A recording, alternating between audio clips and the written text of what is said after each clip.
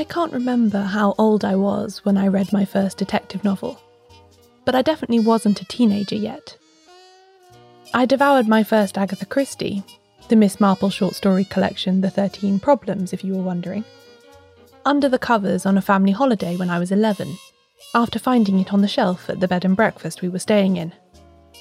A satisfyingly sneaky point of origin for this whodunit obsession of mine, but not really accurate as it happens. It really depends how you define detective novel. Long before I came upon my first Christie by chance that summer, I'd been reading mystery stories written for children, principally Enid Blyton's The Secret Seven and Five Find Outers series, as well as Louise Fitzhugh's seminal novel Harriet the Spy.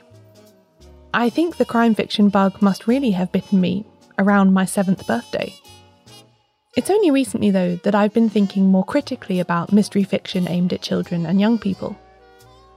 Given the lengths that society goes to make sure that kids don't see films and television programmes with, quote, inappropriate themes, it seems incongruous that books where thefts, threats of violence and even murders are essential to the plot are not only available to younger readers, but actually written especially for them.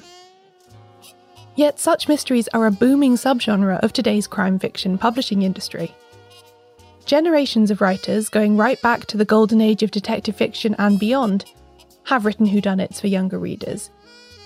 And these books aren't just for children and teens, they're about them too. So today, we're going to meet the young sleuths.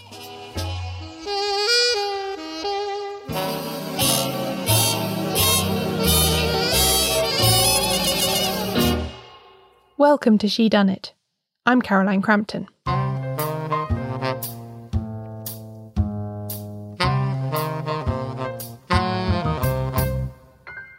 A quick housekeeping note before I get into today's episode proper. A She Done It related project that I've been working on for the last few months is going to be available for pre-order very soon, along with a special early bird incentive for keen-eared listeners to the show. To be the first to know all about what this is and how you can get it, sign up for the podcast's newsletter at the link in the show notes or at shedoneit.com/newsletter. Because as soon as I'm allowed to share the full details, that's where I'll be doing it.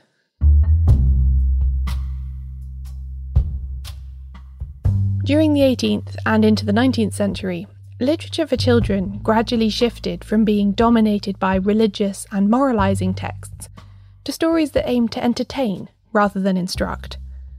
Didacticism gave way to fun, and the mid-19th century saw the arrival of adventure stories, school stories, and imaginative masterpieces like Alice in Wonderland, that all aimed to give pleasure to younger readers. There's plenty of mystery in children's literature that has nothing to do with detection.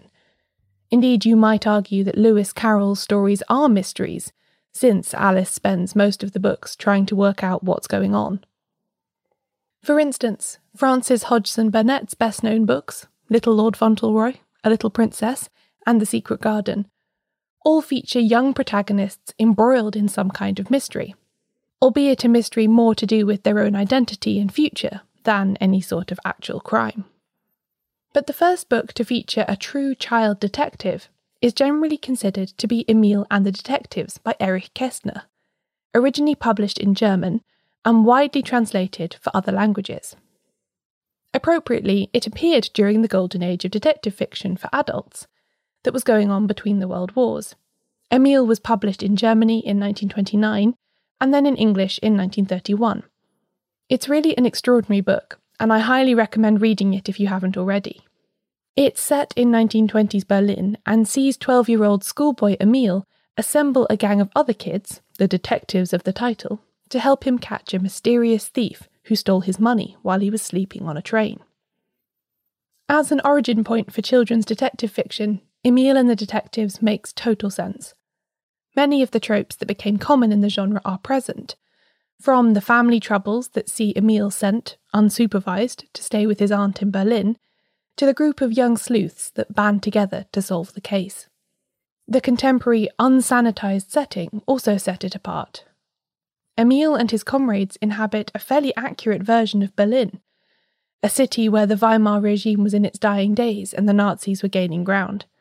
The book was instantly popular, selling millions of copies across Europe and America. With Emil and the Detectives, Kestner hit upon the central tension that informs all young adult detective fiction. Adults are a mystery to children, and children are a mystery to adults. They inhabit different worlds. Grown-ups create and enforce rules that kids then subvert, creating imaginative spaces where they can thrive without restriction. Although it's not a mystery, you see the beginnings of this dichotomy in the work of J.M. Barrie, in which the Technicolor world inhabited by Peter Pan and the rest stands in stark contrast to the everyday greyness of normal life. The next major development for young sleuths came from Enid Blyton. Over 50 of her books have the word mystery or secret in the title, a figure that gives you an indication of just how vital this format was to her output. In the first novel in her Secret series, 1938's The Secret Island, she focused in on what was to become a very important aspect of children's detective fiction, the isolation of the young sleuths from the adults.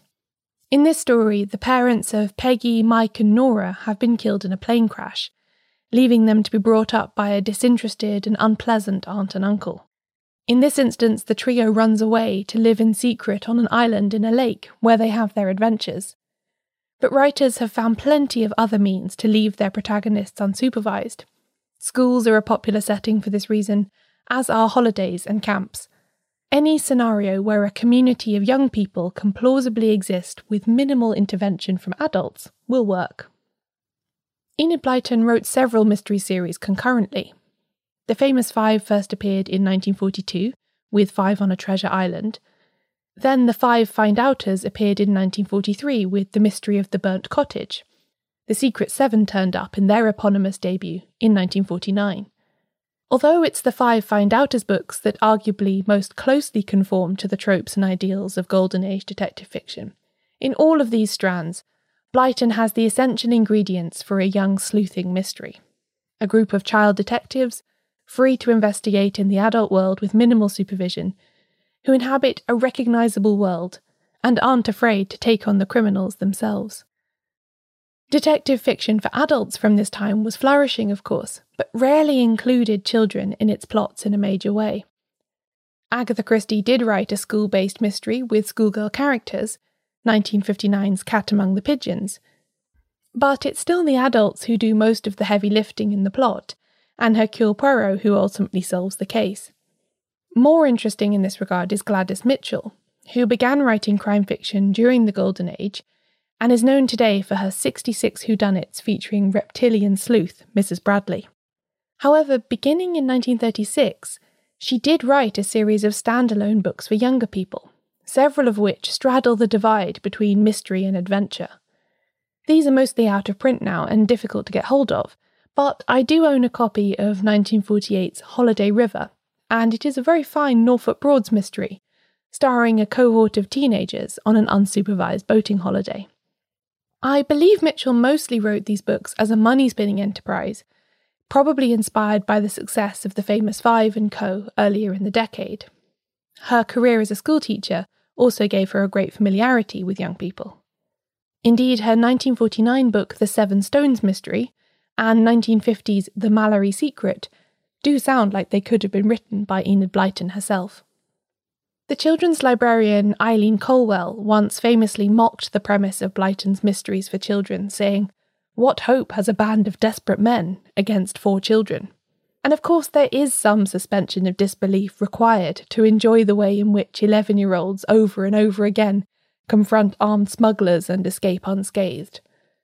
But I think what this question gets at is the way that classic cerebral detection can level the playing field for young sleuths. Yes, they are physically outmatched by the adults they investigate, but the knowledge that they gather gives them power. Young sleuths keep secrets from grown-ups, withholding and revealing what they know accordingly to get what they want, whether that's to keep their guardians off their backs or to convince the police that they really have caught a gang of criminals. There's also safety in numbers. Blyton and most other creators of young sleuths don't tend to write about solo detectives. Like Emil, they always have a group of friends to back them up, and they have a corporate identity together that is much stronger than that of an individual child. Above all, the young sleuth's most powerful weapon is their marginalisation. Children are outsiders in the adult world, able to move about undetected and eavesdrop on conversations in a way that someone older would never be able to manage. Adults tend to underestimate and dismiss young people's ideas too, which can be very useful for detecting. It's no accident that young sleuths in fiction often pick up cases that the police have disregarded, or investigate problems that conventional detectives don't consider suspicious anyway. The imaginative leaps that kids make place them in opposition to the rule-following of their older counterparts. In the very first episode of She Done It, I talked about the idea of surplus women, and how the invisibility of spinster sleuths like Miss Marple create the perfect conditions for detection. And there's something very similar at work here. Outsiders of all kinds make for good detectives. Consider the foreignness of Hercule Poirot, for instance. And young people are no exception. And there'll be more on that after the break.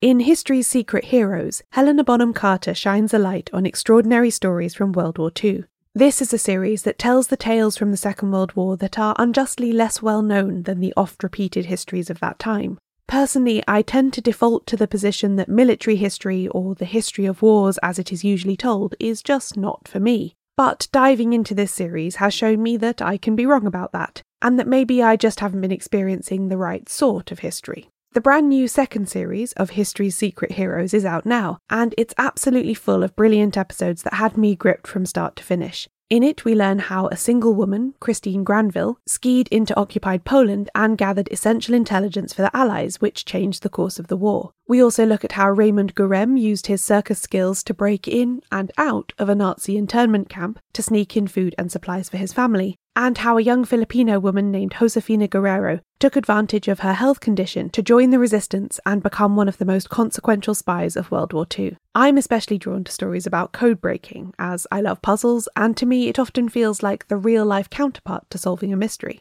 I loved the episode called The Unbreakable Navajo Code, about a group of Native American soldiers who devised a code for the Allies' use. And I also really enjoyed the one about Emily Anderson, an Irish cryptanalyst who worked both at Bletchley Park in the UK and then in Cairo to decrypt vital intelligence. Helena Bonham Carter voices all of these episodes in a way that makes you feel like they're just being whispered directly into your ear by someone who really knows how to tell a dramatic tale to full effect. There are experts interviewed, but also friends, family members and witnesses, so each story feels personal and intimate as well as historically significant.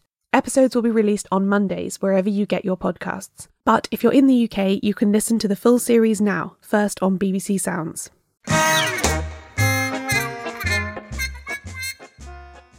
It's all very well marooning your young sleuths on an island in 1938, when even using the telephone to call for help was a bit of a novelty.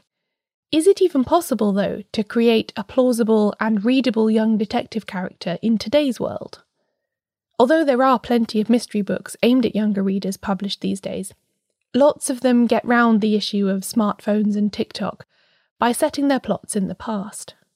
One of the best-known series of this type is by Robin Stevens, who has been a guest on this show a couple of times before.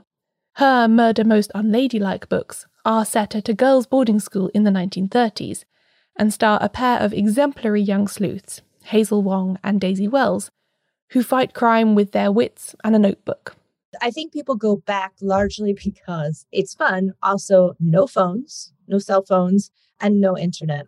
The internet ruins a lot of things in terms of being able to easily access information or just call someone if you're in trouble. So there's a lot of phone destroying that I think sometimes has to happen in stories.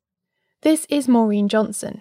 She's a lifelong fan of classic detective fiction and was a successful writer of non-mystery fiction before she began publishing the Truly Devious series about teenage detective Stevie Bell in 2018. The first full book I ever remember reading was The Hound of the Baskervilles. I had a children's edition of it. And I was so entranced by the first image of the reflection in the teapot that that was it. sort of for life. I was taken from that moment, and I got my hands on every mystery I could possibly get my hands on. And I always meant to write a mystery, and I didn't. I've written YA for years and years, and I didn't do it because I think I thought it was too good for me, or it was what I enjoyed the most. And so I didn't do it. It's very hard. I think sometimes maybe we avoid the thing that's too close to the thing that we love. When she set out to write the first Stevie Bell book, Truly Devious, Maureen worked hard to engineer the scenario that would allow a teenager from today to plausibly investigate a crime. This meant building a school, one which was haunted by a cold case from the 1930s that a new student in the 21st century raised on detective fiction and true crime podcasts would be desperate to investigate when she arrived. I created the rules of Ellingham for her. I created the architecture of the school for her, the location of the school for her, because I had to explain why she was 16 years old and a detective, which is difficult. As a frequent listener of this show, I love how you break down where the various detectives come from and their background. So they're either kind of unusual people, they're always older, they're ex-detectives, they've been personally roped in. They're all, I guess, rarer that they're personally roped into a case. But I built a school that could accommodate and allow a student detective to flourish and investigate a cold case from 1936 to her heart's content. And I built it absolutely along classic mystery lines. I built the manor. I put it in a remote location. I put a detective in there. Although Ellingham Academy was established in the late 1920s, and Maureen is drawing on the country house murder mysteries of that period, Stevie is very much a teenager of today. So how do you slot those two very disparate things together to make one readable whodunit? It doesn't make any sense. But I think it makes more sense now than it ever has because of so much citizen detective work that's going on, because of cold cases, internet interest, podcasts, things that people are actually taking part in investigations, kind of, who are complete amateurs in a way that was only written about, and are solving them, are helping to solve real life cases. So sure, at this point, a 16-year-old with a very active interest in a cold case could get involved in it. It makes a lot more sense now than it ever did in the past, which is helpful. This is a really important point, and one which plays a large role in the latest Stevie Bell book, The Box in the Woods, which has just been published this month. Although there are lots of reasons why our greater connectivity makes it harder to create a compelling young sleuth, the way media is changing also provides opportunities. In her latest adventure, Stevie is invited to a summer camp by a wealthy true crime enthusiast who wants her to solve a mystery from 1978, when 4 young workers at the same camp were found brutally murdered in the woods. But she's not being called in because her backer wants justice for the victims. No, he wants to make a hit true crime podcast about the story that might get optioned as a movie. And he thinks it will have a greater chance of success if they can exclusively reveal whodunit. As well as this clever justification for why an adult would consult an internet-famous teenage detective, Maureen's choice of location is also her answer to one of the fundamental problems of writing a young sleuth. How do you get them out from their family home and out there taking risks in the world? It was the summertime, something where I could gather the characters back in one location again, that gave me the right atmosphere, that gave me the right kind of, again, location. Gathering young people together is hard. You have a few options. You think places like schools or camps. Later on, you'll have universities, but you have to, they can't just get up and go. They don't have jobs. They don't, they have to go where they're told in a lot of ways. So this was a way of gathering people in one place. And it's a very, always, anything that happens in a dark woods. And certainly there's an air of danger with the summer camp. They're really not very dangerous. They're fine. But, it's the spooky nature of the summer camp and the stories around the campfire. The parallel narratives between the crime in 1978 and Stevie's present-day investigation of it, allows Maureen to bring out the differences in the way young people are treated then and now. The relative freedom of the 1970s, when teenagers could slip off into the woods and nobody really worried about it, versus the constant check-ins required of today's young people, are leveraged for the plot. They have tools to help them know where they're at, but sometimes they don't work. The GPS doesn't necessarily work correctly in the woods, or they lose their phones, and I think it's much more frightening now to lose your tether, to not have that machine to help you out, or the one that we even just wear on our wrist that says, you can call for help. I can tell you where you're at. Yeah, I hopefully try to bring about the striking contrast between these two times. Another challenge is that Maureen's books aren't just about young sleuths. They're written for them too. The Truly Devious series is officially classified as young adult, a publishing category that usually means it's pitched at readers aged 12 to 18. I've been using the terms children's literature and younger readers fairly interchangeably in this episode so far, but it is worth noting that different publishing industries around the world do separate books into fairly specific categories like this, according to the age of the imagined reader. For instance, in the US, the age range below YA is called middle grade, and it's for readers aged 8 to 12. Anyway, the point is that Maureen is writing a character who is meant to be roughly the same age as many of her readers. And that's not always easy when you've left your own teenage years behind you. So how does she do it? I've been doing it for a while, and one thing you have to accept, I think, right off the bat, is that anything that you're writing now, the second you commit it to paper, it's dated. So anything that exists in terms of technology, or especially technology, will be old very, very quickly.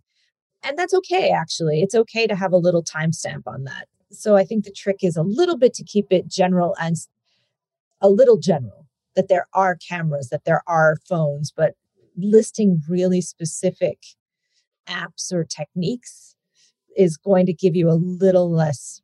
It's either going to give you less shelf life, or it will very clearly date where you are. This is one of the things that really make the Stevie Bell books live and breathe, I think. Technology does play its part.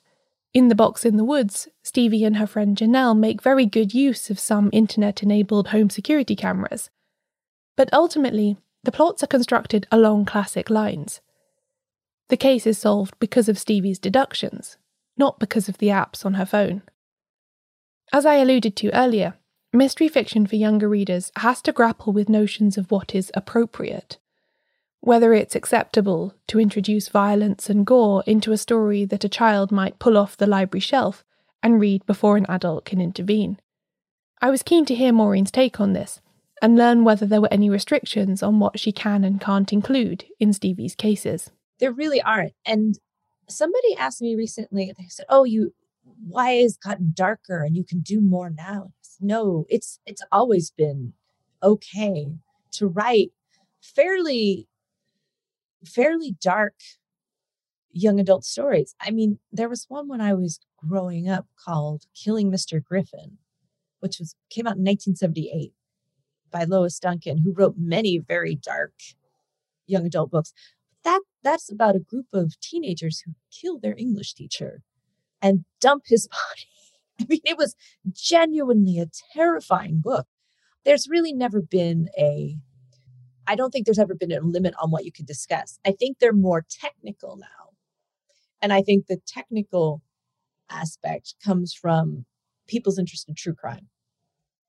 And just that you're used to hearing that cases are solved through DNA or something like that, through digital monitoring of some kind.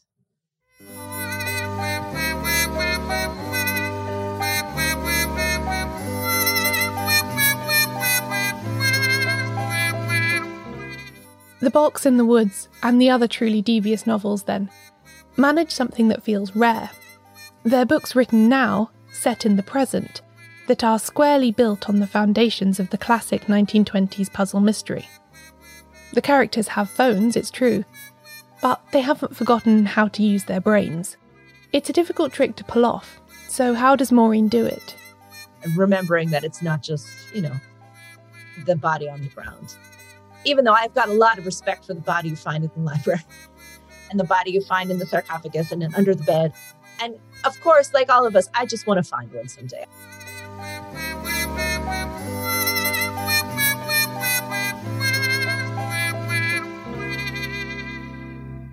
No matter how old we are, we're all still young sleuths at heart.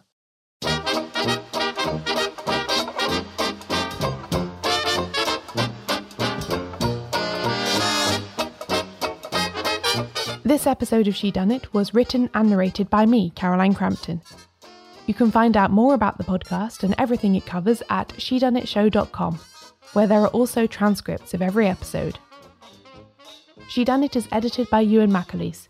Production assistance from Leandra Griffith. Member support for the Shedunnit Book Club from Connor McLaughlin. Thanks for listening. I'll be back soon with a new episode.